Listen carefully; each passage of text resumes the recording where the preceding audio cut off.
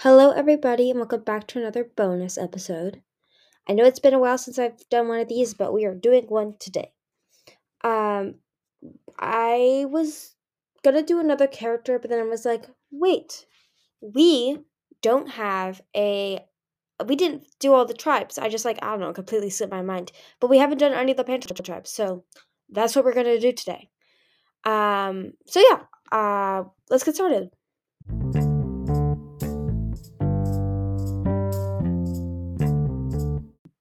Today we are going to talk about Silkwings. Just because they're the first character in Arc 3 is a Silkwing, and they're the first um, dragon mentioned when they describe the dragons at the beginning of the book. We're gonna first talk about what they look like. They're very colorful. They have not as colorful as rain wings, but they could be any color, and it's kind of what color your parents are. It might, you know, um, just reflect off of that, as we can see from Blue. His parents are like blue and purple, um, obviously by his name. But they could be any color besides black, which I think is interesting how she didn't add that. I don't exactly know why. Maybe it's because they're supposed to be really happy, and I guess black is kind of a darker color and maybe a bit more sad. I'm not sure though. Um, and what I think about is very interesting about Silkwings that it's not on any other dragon is that when they're little, when they're dragonets, they don't have wings. They have wing buds, kind of like a caterpillar. I mean, they're silk wings, so maybe they're like silk moths. And I don't know at what age, but they go through metamorphosis, which is like a really cool aspect, I think. And they kind of weave themselves in their cocoon for like 5 or 6 days.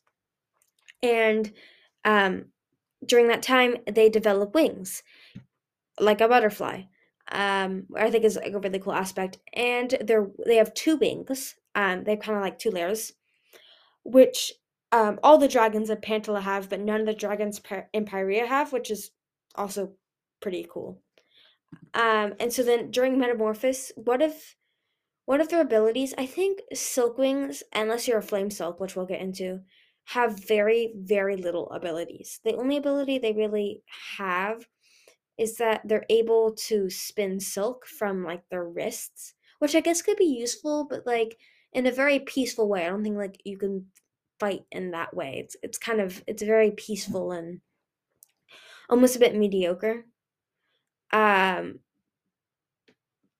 but if you're a flame silk, which the two Silkwings in Arc 5 are, Blue and Luna, actually they're siblings, then you have a bit more power. So flame silks, their silk is on fire almost. So it's really, really hot and it can burn stuff. And so if you're a flame silk, when you start spinning your cocoon, your cocoon will be, well, on fire basically with flame silk. And that's when um the hive wings, who are actually in control of the silk wings, but we'll get to that in a sec. Um they will kind of take you away. And flame silks have the duty to produce all almost like little lights, but obviously they're not very technology advanced because they're dragons. So that's how they get light. They get light from the flame silks. And so flame silks are put to work their entire life to create flame silk. And there's different kinds of flame silk, which I think is really cool. I don't know the different types, but there's single strand, and you can have a bunch, and it's very, very powerful and very dangerous. So the silk wings are under control from the hive wing queen, Queen Wasp, and that is because they had the tree wars, which was um a war where kind of all three tribes fought against each other, but it was mainly the hive wings fighting the leaf wings, which are supposedly an extinct tribe.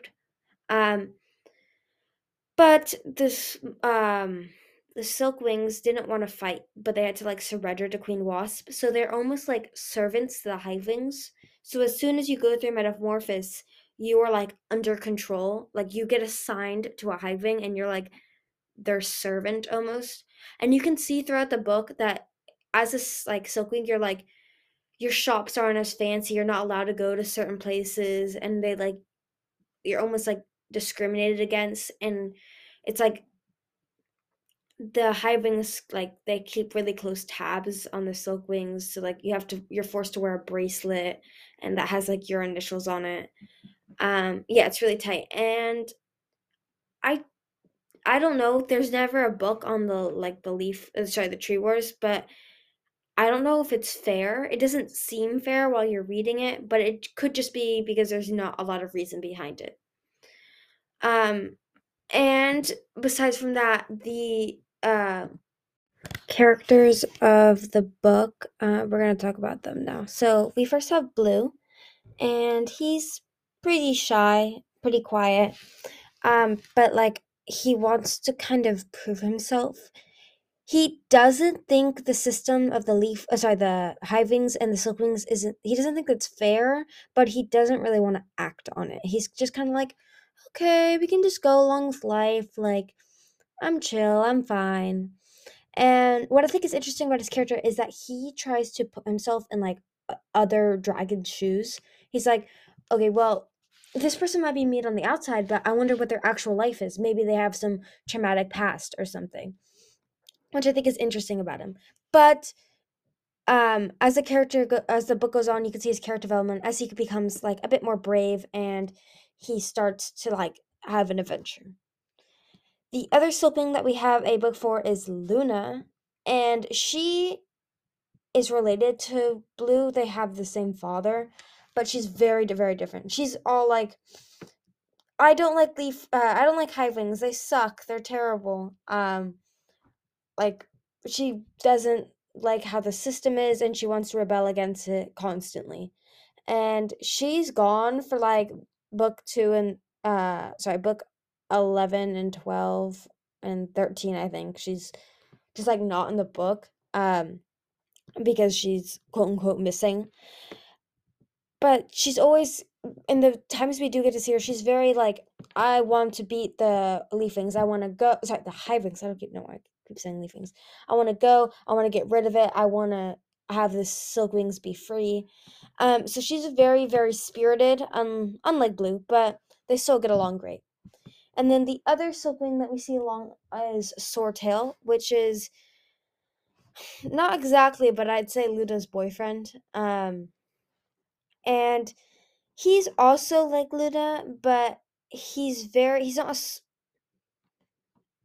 I love Swordtail, don't get me wrong, but he's not as smart as Luna. He's more like, okay, we want to do this, we're gonna act now. We're not gonna think it through. We're just gonna go and do it. I don't care what the consequences are. I'm just gonna go and I'm gonna beat everyone or whatever. And so he ends up in trouble a lot. He goes to like this punishment aisle that they have. Yeah. So that's the Silkwings. I don't think I covered everything, but I did my best, and I hope you guys enjoyed this episode, and I will see you in the next one. Bye.